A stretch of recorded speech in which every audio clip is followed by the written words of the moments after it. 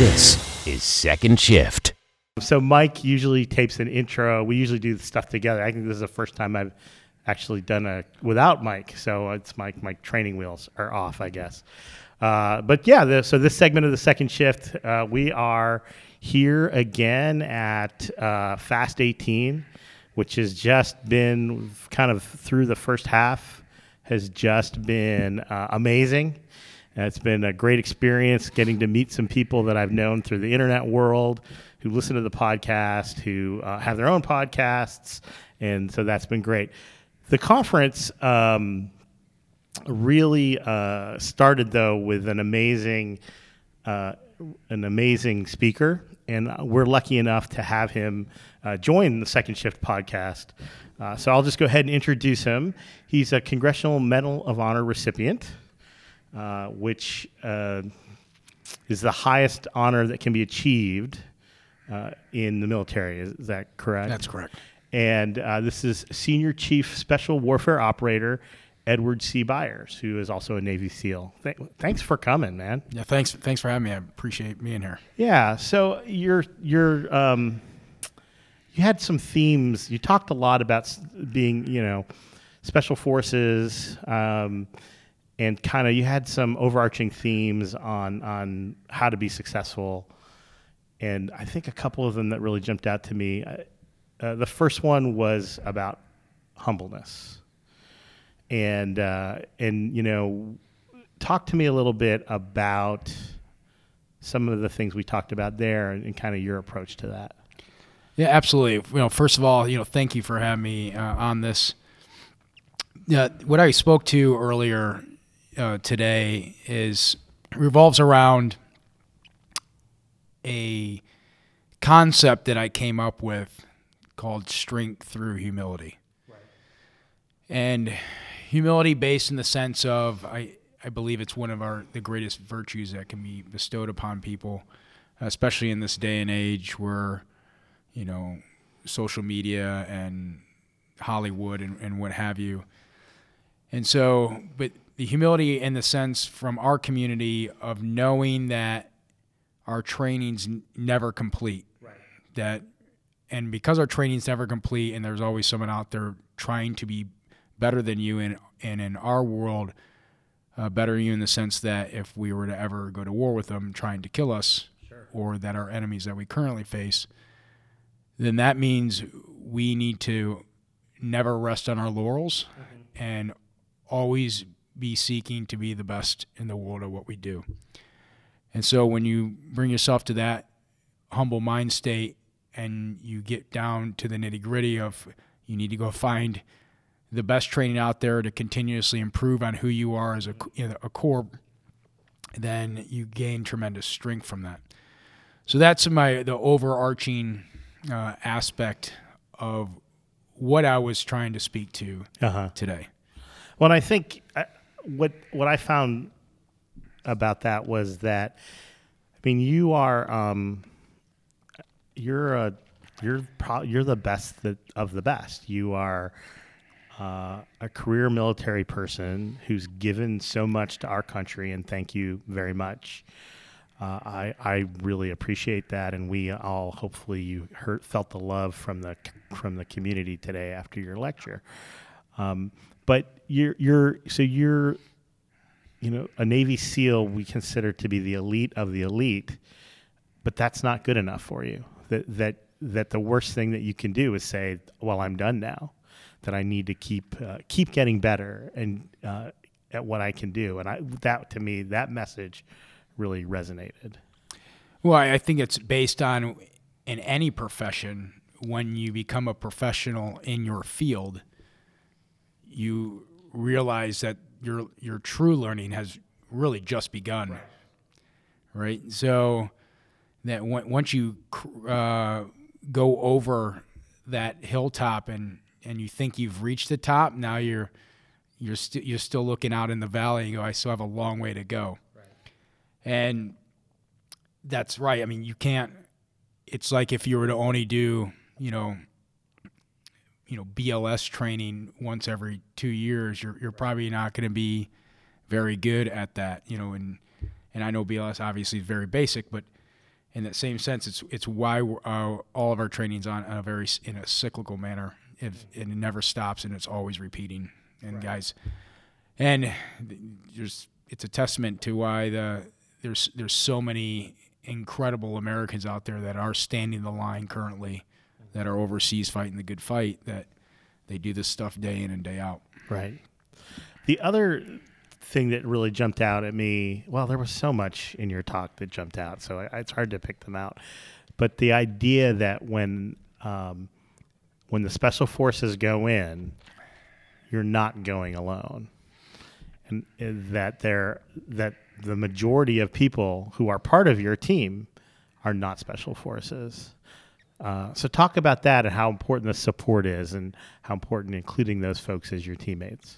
Well, I want to just clarify a little bit on that. What I was talking to was, and I'm sure we'll cycle back to the story in which we talk about Nick Check and his sacrifice to this nation. But it was talking about the essence of teamwork and being on a team and what all that entails, and that was tied into what is commonly known out there in the SOF community, special operations community, as a soft truce. And one of the last of the soft truce is that the majority of SOF operations are enabled by non-SOF personnel. Right. And while that doesn't typically mean going out on a operation of doing something, of those people out on the ground are not that, but the people behind the scenes, the logistical support network that is created to keep those functioning is done by a majority of people who are not in the special operations community. Exactly. So exactly. The intricate web that is woven in and out of conventional civilian special operations forces is truly unique, and that's what takes a great team, is bringing in the best minds for each aspect of that operation, whether it's running a hospital or doing combat operations overseas. Yeah, what I thought about is just on that critical call, we have our paramedic there, but to get to that point, there was a dispatcher involved. Right. There was the person that trained that dispatcher involved. There was the guy who put the fiber optics in that made right. That makes the dispatcher work. There was the person, the instructor, who taught that paramedic how to be a paramedic. And so it's a team sport, and we can't do this alone, and we have to account for all of that sort of logistical and support structure when we try to build these systems. Yes, it takes a village to build a champion. That's right. 100%. And you brought up the Special Forces truths, and so I took a picture of that slide, and I'm just going to read through them real quick. Humans are more important than hardware. Quality is better than quantity, which that is in the healthcare. Gosh, that means so much, right? Right.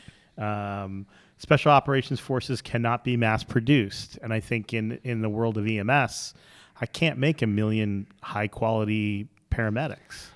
I think that really resonated well also. Yeah, it's right. I mean, we don't even have the longest training pipeline in naval special warfare. I would say, Green Beret Special Forces do. Uh-huh. And theirs is a 2+ year process. It just right in the military, that's a long time. Mm-hmm. To invest into a person to get a desired, outcome. So, yeah. Two more. Competent special operations forces can't be created after emergencies occur. We can't just in time the world's most elite fighting force, can we? No, and what that really is tackling is giving that notion, and if that is a truth, then we need to be ahead of the power curve. We need to be what we call left of bang, Left a bang. Left a bang. Yeah, left of heard- incident. Heard that. Yep, that's a Right. We use that in engineering also when we talk about motor vehicle crashes. Right. Left a bang and things like And then the one we talked about, most special operations require a non SOF assistance. So I have a couple more things I want to hit, and then we'll get you going. One is just a little bit like, how did you get? You talked about this today. How did you get to where you were? I know you had some medic training. Yeah, how did you get there? Right. So I've been in military almost 20 years. I can't really pinpoint exactly why I wanted to come in the military. My father was in the tail end of World War II, but like many of that generation, did not talk. He's passed away now, but did not talk about anything, and it wasn't a big influence on our family. And he was in the military. He fought in He was World in War the II. Navy, in the very end of it. Okay. However, I just had this affinity for it growing up, and there was certain movies and books that came out at that time that influenced my decision and got me excited as a young adolescent.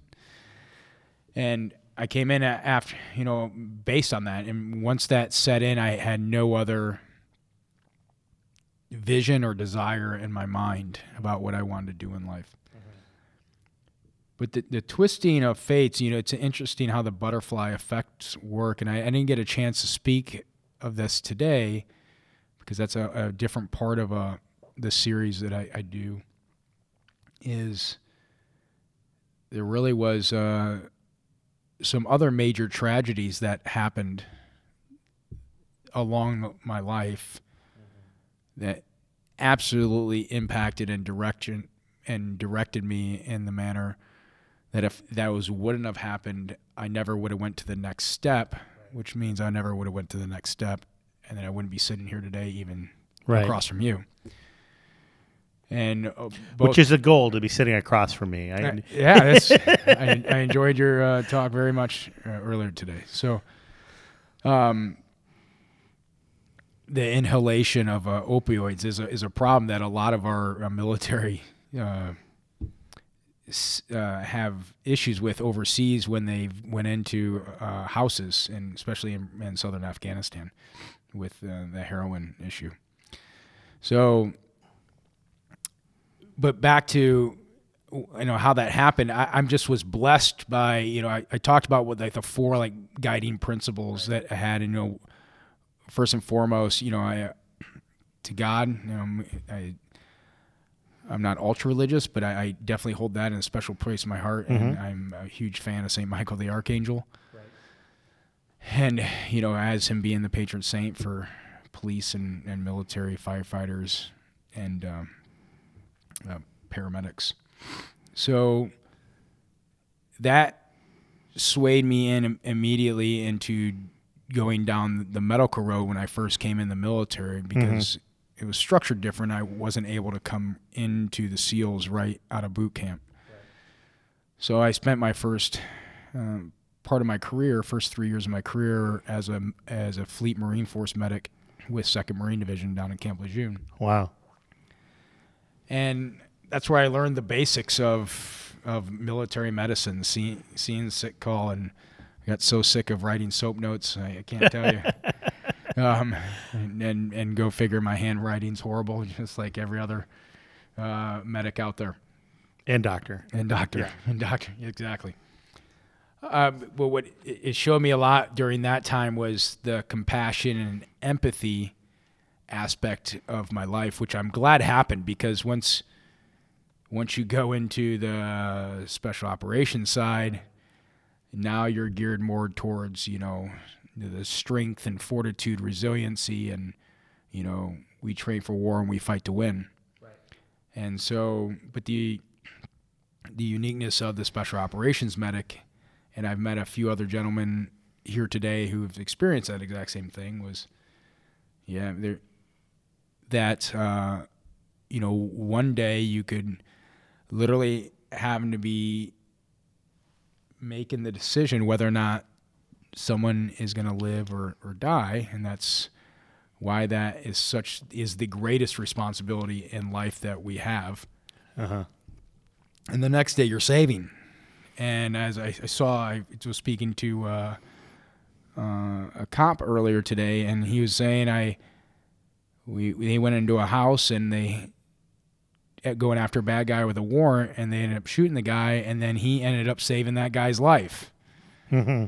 So, and that was in the extremest of senses, of doing both. He's took part in injuring the guy and then took part in saving his life so he could go get prosecuted. So, that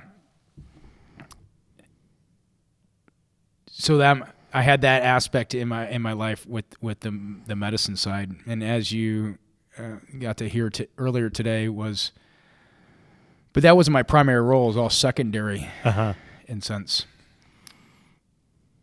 But it seemed like anytime I went anywhere or I wasn't anticipating using my medical skills is when I used them the most. And I've just always been fortunate that I've had the opportunity to be able to provide that level of help in times when it was desperately needed. So well, and that was part of you described when you talked about this austere environments and how you had been deployed to a certain location, which you couldn't tell us, but that it was an austere environment, and the mission you got deployed on wasn't medical, but you very quickly had to set up a medical, and that was a big part of what you did. Right. Yeah. And we did that for quite a long period of time and saw dozens and dozens of patients because there's just no one else around. And then you had, as part of your presentation, and you mentioned it before, you talked about the incident which ended up culminating in receiving the Medal of Honor. And I know you had some diagrams and things, but if you're willing to, if you want to talk us through that, I think our listeners would be pretty impressed. I know I was. Yeah, absolutely, Ken. And any time being a recipient of the medal, you just become a holder of it. You be beholden to the medal. The medal is greater than any one person, and it belongs to so many other people than just yourself. Right. And in my particular case, it belongs to an absolute true hero, Chief Petty Officer Nick Check, who was mortally wounded on that operation, going to save an American doctor in Afghanistan in 2012. And if I'll just start out by saying it. Anyone can Google that by just Googling my name and or going to Navy.mil, typing in my name in the search engine, and then they can see for themselves the diagrams that you were able to see today, and to read more about the actual actions on the objective, which I'll talk about here in a minute. So on 8th of December 2012, we were tasked with going to rescue a doctor named Dr. Dilip Joseph, who was there doing humanitarian work, trying to help out the poorest of the poor. Afghanistan's a very poor country, and he was a double cross. So when we got tasked, we inserted with our team. We had a multi-hour arduous hike. It was in the middle of the winter. There, very cold, very dark, and we were coming up on our objective, and the person who was directly in front of me was Nick Check as a point man. And as we approached the building, one of the guards came out and was waking up to go to the bathroom. It was right about time to call prayer. And Nick immediately sprang into action, shot at that guy, and we started sprinting towards the door. At that point, the gig is up. So surprise is lost at that point, right? Surprise is lost at that point, and our main objective is to rescue that American. That's what our job is there. That's the inherent sacrifices we take to do that. As we entered into the doorway, it was a complex system of blankets that we had to go through.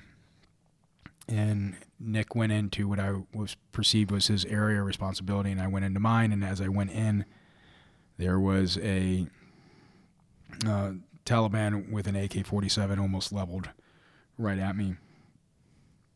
And fortunately enough, I had a split second of enough surprise on him that I was able to kill him. And then I immediately saw another person scurrying across the floor towards some more weapons. And we didn't know whether or not that was another hostage or the hostage or a bad guy trying to get one of the Taliban trying to get to some more weapons. So I was able to sprint down the room, get on top of him, pinned him down with my knees. And at the same time, we were calling out for the doctor to acknowledge that we were in the room. And nobody answered up. So I was able to adjust my night vision. It wasn't getting a good facial recognition on who the person was underneath me. And then all of a sudden I hear a voice come from across the room about 6 feet away, 6 or 7 feet away. And I shot the person I was on top of, and I jumped onto the doctor. It just happened to be when I did that there was another armed Taliban that was in the corner, and I was able to restrain him to the wall by his throat until the rest of the team was able to make it in there and take care of that threat. So that whole process took about less than a minute. It happened all very fast. It was very violent. 5 Taliban were killed. We rescued the American doctor, which is mission success to us. But then we lost a truly great American, Nick Check. So, but we didn't know that at the time. So once I saw that the PJs, the Air Force PJs, were working on Nick, I went over to help them, and then we did resuscitative efforts on Nick in the back of the helicopter for the next 40 minutes, where then he was, pronounced dead by the appropriate level of, doctor. So it's always, they say a person truly dies twice, once when they physically die and then once when you last speak their name.